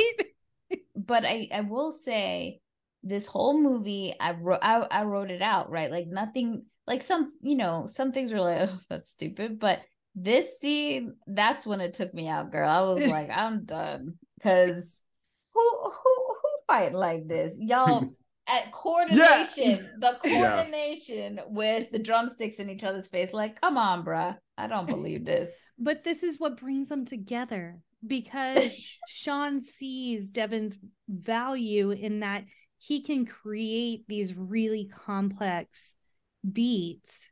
But we do have to note that before we could have this coming of minds that Dr. Lee did kick him off the team. Yes. Because at homecoming there's a literal fist fight, and it's just the epitome of him putting himself first over the entire band. Because he does say to one of his band members, like, oh man, thanks, you have my back. He's like, I didn't do this for you. I did this for the team. And that's where Devin has the disconnect. But Dr. Lee notices that, like, he tells Sean, like, you are not the angel in this scenario. Like, yes, Devin is a hothead, but you had the ability to be guidance. I put you in charge and you didn't guide him. He tells them, if you have beef, grill it up and eat it. I saw that and I was like, oh my Lord. Throw it on the grill. So it's that conversation, I think. And I think Sean had to sit with himself and realize that he wasn't doing what was best for the band. And he is able to then tell Devin that you are the best, but you're always going to be in your own way. You're not seeing your talent in a way that's helpful. Things that if maybe Sean didn't let his ego and pride get in the way in the beginning, then we would have had maybe a different scenario. Yeah. Exactly. To your point, I noticed that Dr. Lee says to Sean, because Sean comes up to him and he's like, hey, now that Devin's off the team, I was thinking the drum should just be 9 people in total. He's like, how long have you been thinking about that? And Sean's like, oh, just now. He's like, was it just now? Or was it when you kind of embarrassed him and made it so everyone knew he didn't write music? Or when you challenged him for one-on-one? Or from the moment that you saw him? It's like, you always have kind of been playing this way where he was like, yeah, it's Devin now, but how soon before you think that you are better than the rest of the line? Does it stop at 9, or does eventually it just get down to you're the only one who can do this? And I thought that was a really good way of letting Sean understand that he himself was on a slippery slope. Like he was so mad at Devin for making it all about him, but it's like, how are you not doing the exact same thing or on your path to being the exact same way? And all of that resulted in what I thought was important, Sean being vulnerable to Devin. And as we talked about, it's that moment where he goes, look, man, you are good. You're probably the best, but you will always get in your own way because it's not about you. It's about the band. And that moment right there was when I was like, all right, see, this is what Devin needs. In order for Devin to be vulnerable and learn and put down his machismo persona, he has to understand that he is not in a cockfight competition. Because that's the thing. If it's a battle of egos, where Devin's from, he has to maintain his presence. He can't let that go. But if you make it a safe space for him and you're like, look, I'm going to be vulnerable and I'm going to let you know right now, all I want to do is help, then you give him the opportunity and the encouragement and space to trust you and learn from you. Right. I just wanted to throw out there that I thought a thing that was kind of fueling this rivalry was that I felt that there was a lot of homoerotic tension between them, especially they, like almost this Maverick and Iceman thing, like when they would get into each other's faces, where it just felt like there was just something there, which I just thought was really interesting. One thing I wanted to mention about the tapes, because you had mentioned that a while ago, and I just wanted to throw this out there. I thought it was really interesting that Devin's dad gave him funk tapes specifically, because when you're talking about this generational divide between jazz and hip hop, funk is the missing piece that bridges the gap of the two. And I just thought that was really interesting, just from just knowing historically what Black music was and seeing how they used it here. It was very similar. It's being that missing piece that connects the two generations together. I also think that Dr. Lee could have done a better job. He saw so many times where Devin and Sean were butting heads, and he waited too long to have that conversation with Sean. He could have been a better leader to say, and even helped Sean's ego and aligned him a little bit better to say, you might look at this boy as competition, but this is actually a really good opportunity for you to be a part of someone's journey and to be a good leader. We're talking about one band. It's not a competition. You both have, every single person that you engage with, you have an opportunity to learn something that you didn't have access to before. You know, there is room for everyone at the table kind of situation. And that's the problem with Black exceptionalism, is that it almost teaches us that only one of us can make it. And like, we have to look out for ourselves versus helping a community kind of get to the same positions that we've been able to come to. 100%. And that's white supremacy in a nutshell, because crabs in a barrel, the idea is that crabs are trying to pull each other down, but that's because they're in an environment they're not supposed to be in. And that's not actually how they operate when they're not in that situation. I love that. I've just never heard that said before, and I love that idea of like crabs in a barrel is something I've always heard in my life. But this idea of like, well, they're behaving this way because they're in an environment they're not supposed to be in, is so like, that just adds another layer to that whole analogy for me. I heard it from somewhere. I can't say it's my news. Probably. That's what she calls TikTok. That's the book I read. I was reading this book the other day. So we have homecoming. So homecoming is really important at a HBCU, and I'm sure even a PWI. When you're inviting someone to play, you're going to find someone who's not got a really, you don't want a competition at homecoming. Everybody wants a win. Alumni is there. Everybody wants to win. You're gonna pick an easy situation, right? And but the flip side is that you do want a little bit of competition when it comes to the band per se. Just a little. Not for my school, there was never really any, but other schools I can imagine you want some kind of riffing.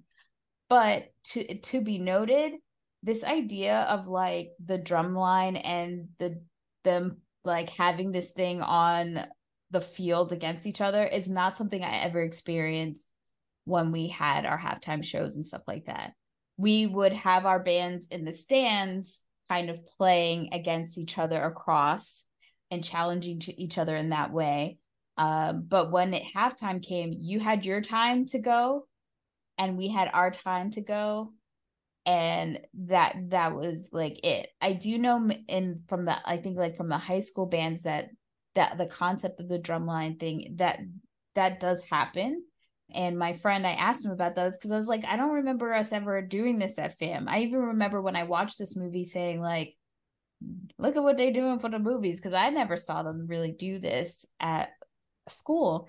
And he said that it happened, but it wasn't necessarily maybe as big because we didn't have like cameras and recordings at that time. But after this movie, it became a lot bigger concept and things that, progressed after that. So I just thought I would give you guys that nugget because that's a great nugget. And can I just say, you said something about, oh, we didn't have the news. One of the things I love about watching 90s sports movies is that there's always like an announcer, no matter how high stakes or low stakes. If I'm watching Little Giants, there's an announcer. If I'm watching Mighty Ducks, there's an announcer. And I'm just like, do all of these places have announcers really like this? Like, it's just interesting when they want to add drama to it. They're just like, we need someone in there giving the play-by-play. Well, for Jackie and I, who are very like not good with the sports, we need that character always to explain what the fudge is going on. Yeah. And we still get it wrong when we explain every it on time. the podcast. Yeah. So obviously, as we have said, they win the competition. Oh, they win the classic. Okay, so I explained Homecoming. The classic is not necessarily accompanied by a football game. This is just like battle of the bands kind of situations. Sometimes we would call a classic a game where it would be a game. We have a classic in Orlando every year where Florida A&M plays our rivals, Bethune-Cookman. There are 4 historically Black colleges in Florida, and Florida A&M, Bethune-Cookman, Edward Waters, and Florida Memorial down in Miami. But yeah, sometimes the classics are a game and sometimes it's just like a battle of bands kind of situation, and you have multiple bands that are invited and they come and they show out. That whole thing with PD Pablo, I want to say Bethune-Cookman did that exact thing at a classic before this movie came out. Wow. Can I say that like seeing Free and AJ was such a time capsule. I'm like, oh, Free and AJ are in this movie. And for those of you who don't know, like 106 in Park was the Black TRL, and Free everything. and AJ were celebs. Like they were famous. So to see them in this movie as like the award presenters and as you said, TC, like the announcers to be, hey, this is what's going on in the next step. It was fun, and it was like almost like anointing the movie with its blackness. That's why it's like so weird that like Bow Wow, because Bow Wow eventually was a host on 106 in Park, and Terrence, what's his name? Terrence J or whatever. Yeah. The one who's in all of the like Think Like a Man movies now. Yeah, he's an asshole too. But like they're like, oh, that 106 in Park, and people talk about them. I was like, no. 106 in Park was Free and AJ. And it belonged to them. It did. And they left in solidarity because BET was about some bullshit, wasn't paying them, and they left. And it was never the same. It never was. We did also get an appearance by Stuart Scott. Oh yeah, R.I.P. Yeah, so it made my little heart hurt a little bit since he has since left us. So they win in a drum off, obviously. Right. Devin was not allowed to compete, but I feel like there's kind of cheating a little bit because then they swapped him out for the Drumline battle. Yeah. Yeah. I mean, I don't know if there's the same rules that you have for like collegiate sports, or because there are rules about like you can't have someone who's not on the roster. Yeah. But yeah, like I felt like it was like the designated hitter. He was just the designated drummer in that situation. Yeah. And then coach promises Devin that he gets P1 next year. Yeah. So he's set up for next year. Which, by the way, if the story arc was to have this overtly boastful, arrogant kid humble himself, him learning how to help out the team without getting anything out of it personally, him not being able to join the Drumline at the end, just being like, hey, you're P1 next year, or you're I don't know, just to me, I think that's a better arc for his character in general. It's less satisfying probably from an audience perspective, but I think it's a better arc. I think that him, like, he doesn't play in the official competition or the big game, only in this like little run off. And then the idea that something that I remembered while watching, or was reminded of while watching, is he says no other freshman has made P1. So he was already being exceptional, and then he lost it. So for him to not get it back at the end, but being like, next year you can get it, I actually think is like a humbling thing. Of it's like, hey, you stood in your own legacy, so to speak. You had this thing that no one else had ever done, and you lost it. But you did earn it. You did redeem yourself enough for you to still get that level next year, but it won't be no other. Like, there are plenty of sophomores who are P1. Right. You were the only freshman to do it, and you lost it. I feel like that is something in itself. I would have preferred if that, like, the Dr. Lee didn't just say, okay, you can do the drum off or whatever it's called.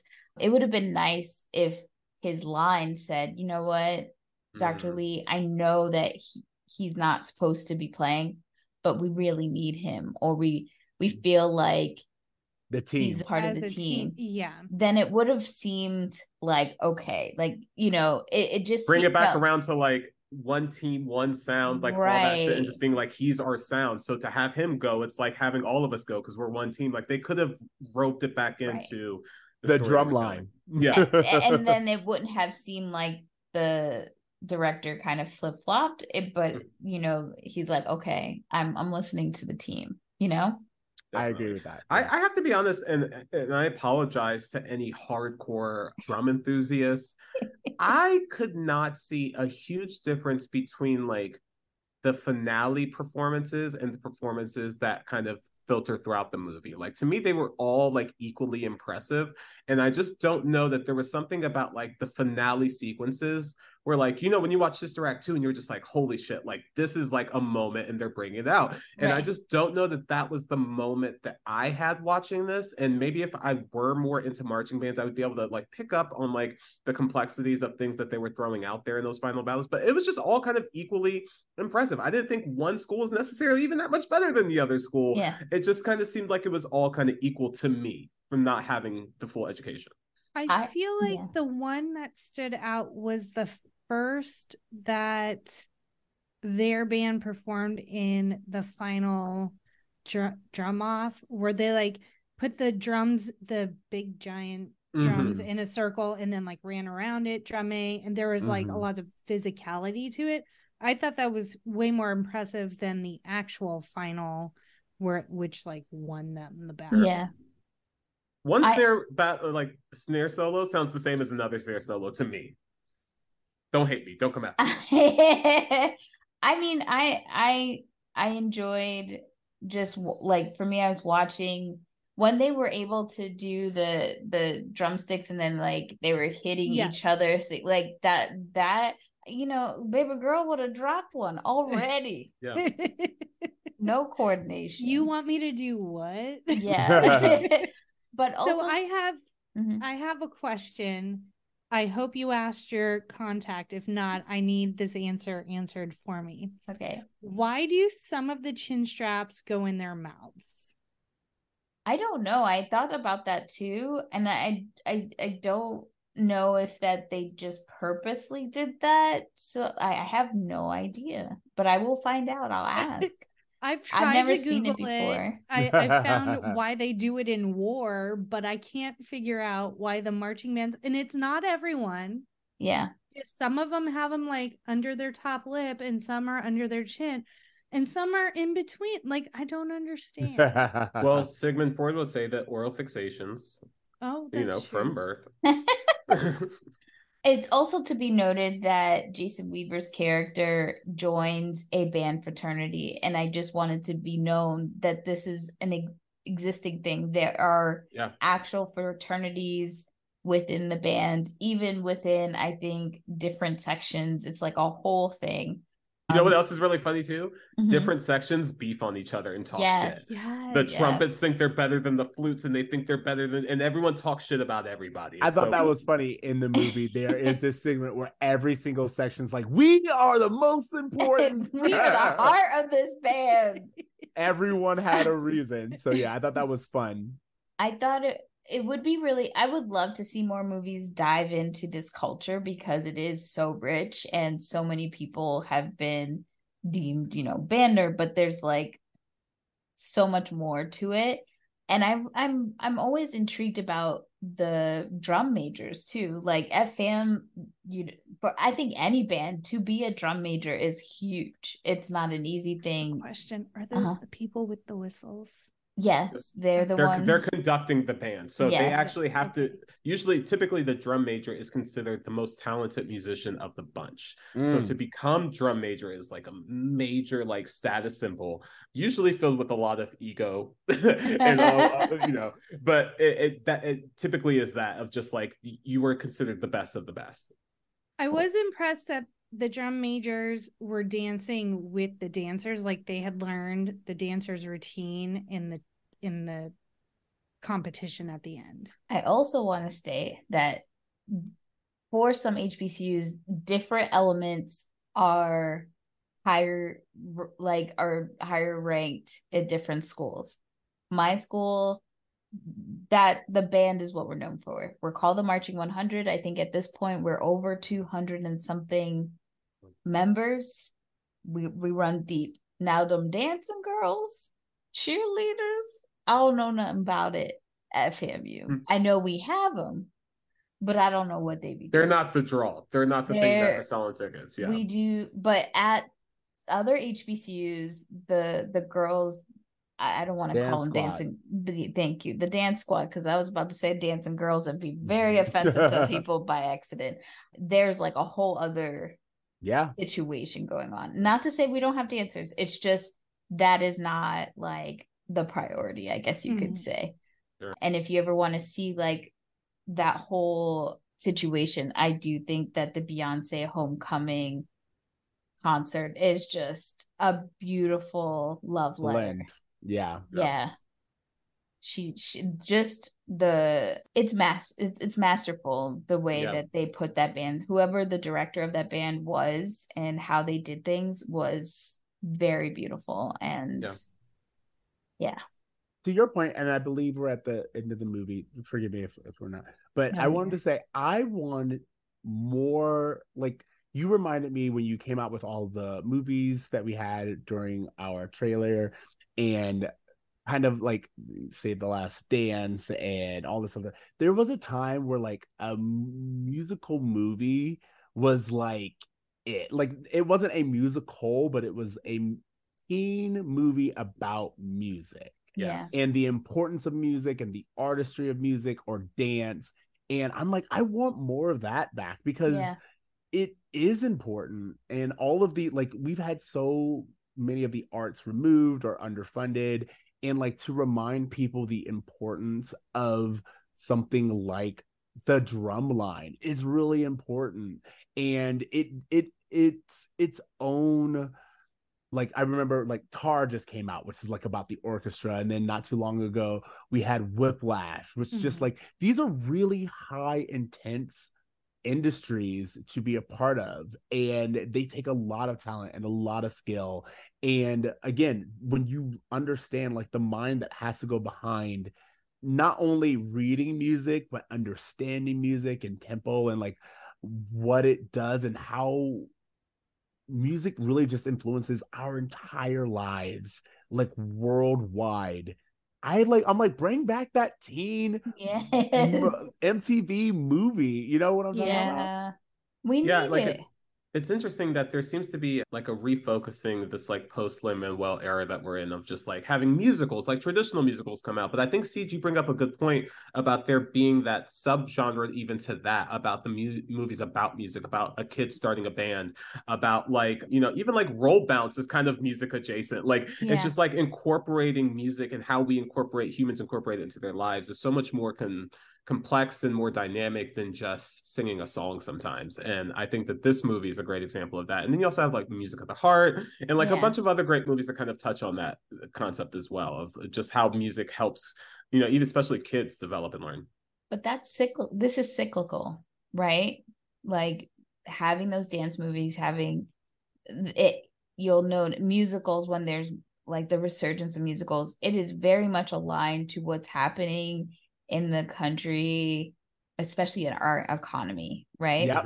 So when we're in a good economy, honestly, we don't see a lot of like comedy movies and musicals and stuff like that. But when we're in the shitter, which we're very much there now, you start to see a resurgence of it. So it's very interesting to kind of track when those movies are greenlit and like we see a resurgence of them. So that's a great point, because a lot of times traditional Broadway shows are priced out of for a lot of people. So the only time that you would see movie adaptations are when people aren't going to see the shows live. They can't afford the tickets. So it makes more sense that's when they come into the movies. Yeah. Well, I think that is Drumline. We did it, y'all. We did it. We still have, I mean, I would say this episode was jam-packed with fun facts. And I was very happy because the sad thing is a lot of times when we do, even if it's a commercial hit, if it's a Black movie, it's usually not easy to find fun facts. And, you know, it's a lot of work. So just finding that oral storytelling of the movie was very rich with facts, because I would say there's maybe 20 little factoids on IMDb and not all of them were like relevant. So that's always sad. Let's see. Oh, one thing that I thought was very interesting was that Kim Porter was the real life inspiration behind Layla. Apparently, Dallas Austin had known her since kindergarten. Wow. Right. Wow. Kindergarten. I was just like, so that's also another reason I think that they picked Zoe Saldana instead of like a Kerry Washington, because just like Kim Porter's body type, especially. Yeah. Dallas said that Zoe had the same kind of vibes as her. So see that. Yeah. Poor Kim. It's actually really interesting because that just reminds me, so many of these people seem to be connected in a way, and it's like so strange when you think of like out of like this entire country, there seems to be like a thread that connects all of these people and all of their stories. Yeah, it's super weird. Same with presidents. How many of the presidents that we've had are related to each other? Yeah. Even Barack is related to George W. Yeah. Weird. Is it? Or is it all a plan? Oh, here we go. What else do we have? The role of Devin was down to Nick Cannon and Lee Thompson Young. Now, after finding that out, that made me, I know, but how much different would that have this movie have been with Lee Thompson in it?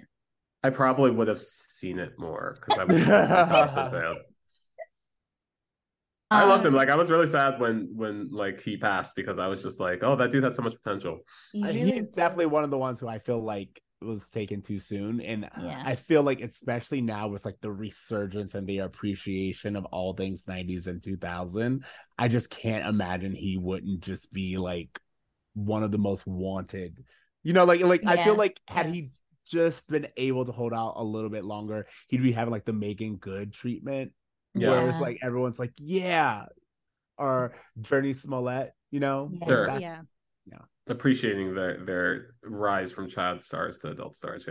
Dallas said that Nick had a similar energy of like, he's like, I wasn't cocky per se, but I knew my stuff, which is just cocky. He felt like Nick kind of had that a little bit more than I guess Lee Thompson did. Yeah. And Debrat was considered for the role of Deidre. In what world, Jesus? I have to remember what time period it was and it was Atlanta and stuff like that. But I was just like, wasn't she way too old to be playing that role? But maybe back then, not necessarily. Maybe not, but also, are we going to try to put her in a heterosexual relationship? Like, you want me to believe that she's going after Jason Weaver? That's what you want me to believe? Just even in Glitter, when she was like playing the backup dancer, I was just like, she looks like she wants to burn this dress that she has to put on right now. Like, she looks so uncomfortable. A lot of people are uncomfortable during Glitter. You're so mean. Glitter wasn't that bad. I actually haven't seen it. That surprises me because your partner's obsessed with Mariah. I'm obsessed. We have to watch that movie together. It's a great drinking movie. I do want to state that the original, so Tina, I do love that there was a Black female screenwriter for this. So the original movie that they pitched, they started to make some sort of script for it. And Tina's like, I couldn't even read through. She's like, I can't rewrite this. But what was originally pitched felt like a suburban band movie where a Black kid comes to a white uptight school and brings the funk to the school. Of course it was. Everything about that screams. Everything about that. And so the only thing I knew was that the main character couldn't read. He was illiterate, and I thought, no way could I rewrite this. So wow. I like that they changed it that he couldn't read music. Yeah. But how we got to him not being able to read, because I know Dallas said, and he can't read. Someone said that. You're right. Praise be that there was a Black woman. And the director said he didn't like the racial implications or what he perceived to be the potential racial implications of doing that kind of story. And Dallas's thoughts were, he thought the original script was too comedic. That's what you put. But boy, this is your life story. They talk about you can't read. And like, it would have been nice if instead of being shamed for not being able to read music, that Dr. Lee, and I know it was just not in his character, but like there are so many incredibly famous, talented musicians that don't know how to read sheet music. Definitely. Yeah. Like Prince never learned how to read sheet music. Like, if you're going to compare yourself to someone. Right. Well, they even bring up Stevie Wonder in the movie, but they don't bring up the fact that he doesn't read music. Yeah. They're trying to teach a lesson here, people. So I did, it was kind of disappointing, especially having a female writer. Shockingly, this movie does not pass the Bechdel test. We only got 1 out of 3. Yeah, Deidre could have easily said something to Zoe's character. Yeah. So, like, fuck that. That scene where they do the drum circle and you use 2 women going like this at the end. They could have said, girl, we did that. That's all. That's all they had to do. Or like Deidre passes by after the step routine. Oh, yeah. And she's just like, good job, girl. You really rocked it. Or something. Something. Or in the step routine, Zoe's character could have said something to the plethora of women that she is sisters with. Well, they weren't named. Because the one does come over and say, are you ready to step? Oh, so they have to be she's named not characters. A named character. Gotcha. Guys, women do not talk to each other about anything other than men. I don't know if you've seen movies. Exactly. Especially before 2014. Yeah, that's all they talk about. Or else this would be considered a chick flick. Well, I'm surprised at how moved I was by watching this experience of rewatching this movie. And I'm glad that you guys joined us. Before we get to our ratings, why don't you tell everybody where they can find you on social? At Bruh Meets World on all of the places. That's at Bruh Meets World on TikTok, Instagram, all the socials, and email us at bruhmeetsworld@gmail.com. And as always, you can find us at No More Late Fees on Instagram, Facebook, TikTok, Twitter, and YouTube. And I'm going to start with you to see what is your now rating. This is a same day rental for me, fam. This is a Sunday afternoon. It's raining. What's on demand? Okay, I guess I'll do this. Siege? I'm going 5-day rental. I personally think that we were able to pick up so much from this, and I feel like this movie has a lot to say, even if it's not necessarily saying it well. I don't know. I feel like it's worth discussion, and it was a fun ride. Jackie? What about you guys? I'm going 2-day. It didn't resonate with me. And like you said, TC, like it all seemed equally good. So there was I didn't feel the stakes. It's important. It's important to like be able to distinguish. You shouldn't have to be a trained musician to distinguish who's better than the other in order for this movie to work successfully. Yeah. Am I going to watch this a bunch of times? Am I going to watch it again anytime soon? Probably not.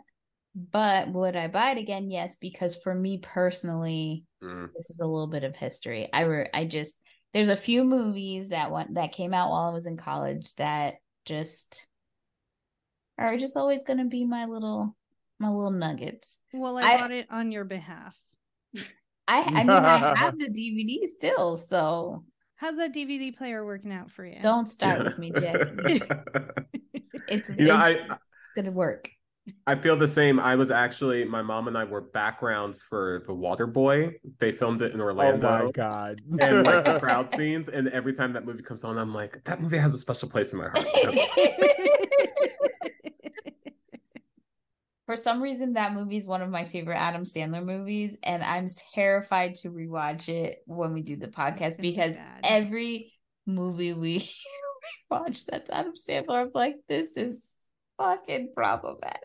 Especially The Waterboy. I feel like his character in and of itself is problematic. I don't know. I have to rewatch it, but except I did very much love rewatching The Wedding Singer, even though Jackie does not holds like up. it.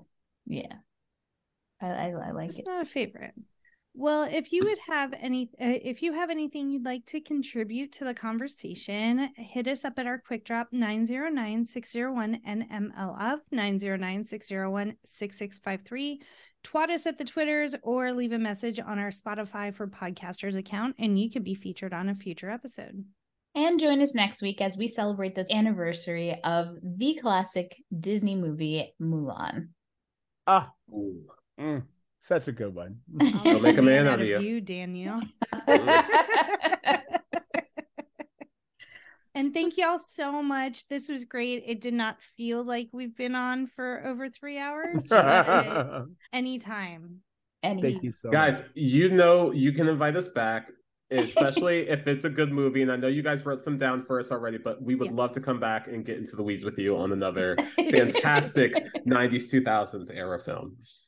Well, we love that. We love you guys a ton. So happy. And as always, be kind and rewind.